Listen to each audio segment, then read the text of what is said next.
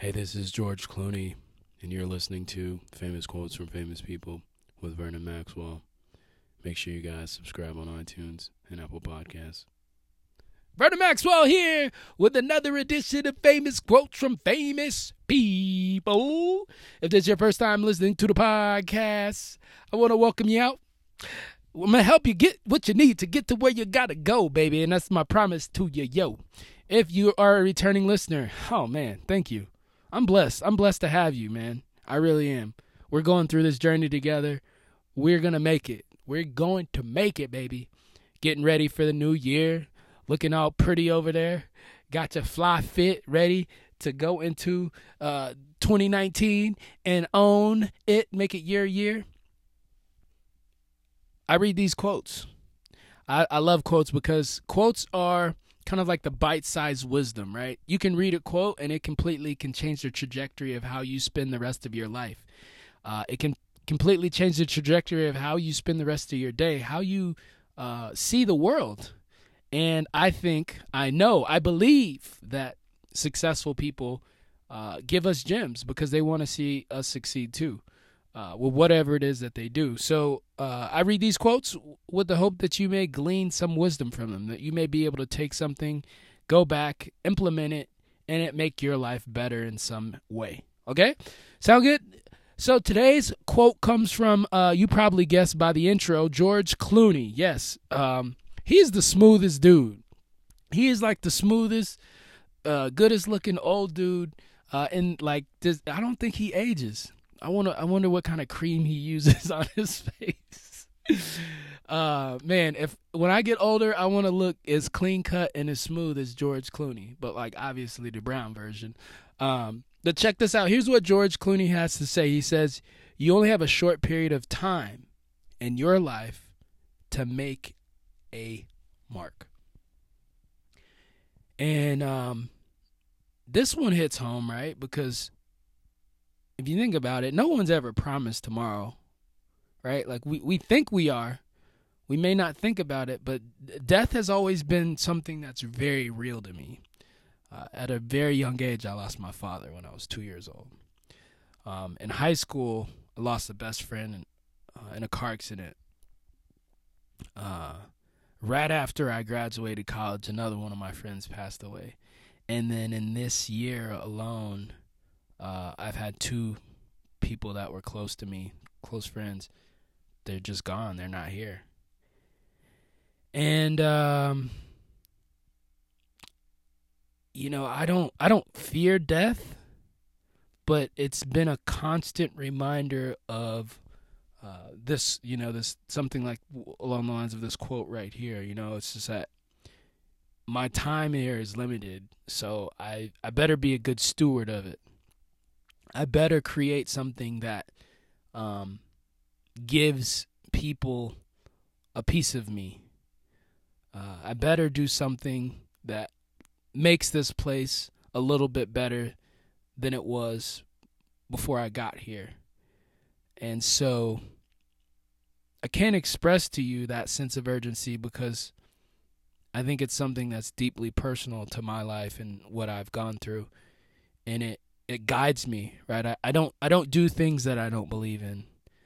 I don't spend time with people who don't give me what I need in terms of, and I'm not saying that I need something, but in terms of like if they're not supporting me, if they're not adding to my life, if they're not lifting me up, if they're not giving me reinforcement, encouragement, I don't waste my time because truth is I don't have it. I've also become more aware of the importance of spending time with my family as I've gotten into my 30s. And I would encourage you to figure out what that mark is for you. Because you just never know. You just never know. And as much as we like to think that we're going to be here forever, we can walk out on the street and get hit by a bus tomorrow. So I hate to be all somber and sad, but I'm shedding a little tear right now. But it's the truth. I think it's we deal with death really weird in this society. And I say society as America is where I reside, but we have a really weird relationship with death.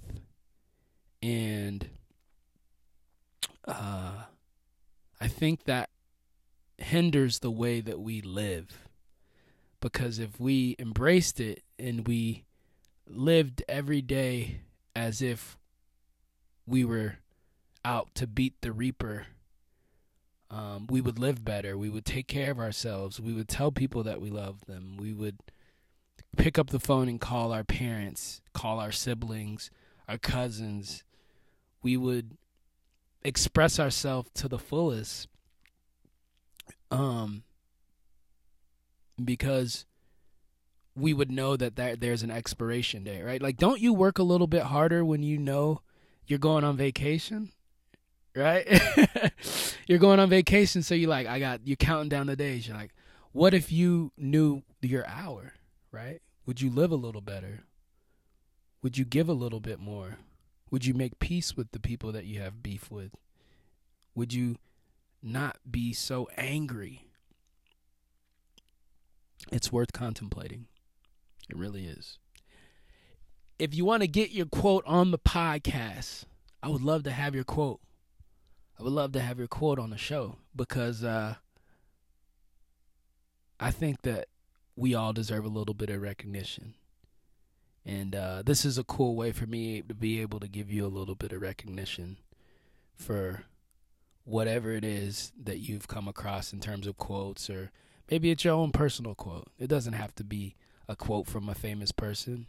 You're famous in my eyes. You know why? Because you got a gift, and I know you do. And you may not know you do, but I know you do. We haven't even met, but look, we've been on this journey together. We still going. 150-something episodes in.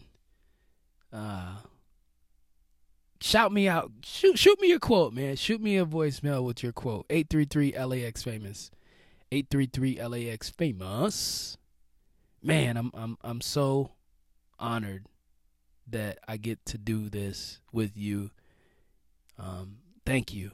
Thank you, everyone who continues to come here every day and show up and check in and check on me and allow me to be a part of your journey. This is so cool. This is really, really cool. And I'll see you tomorrow. Peace.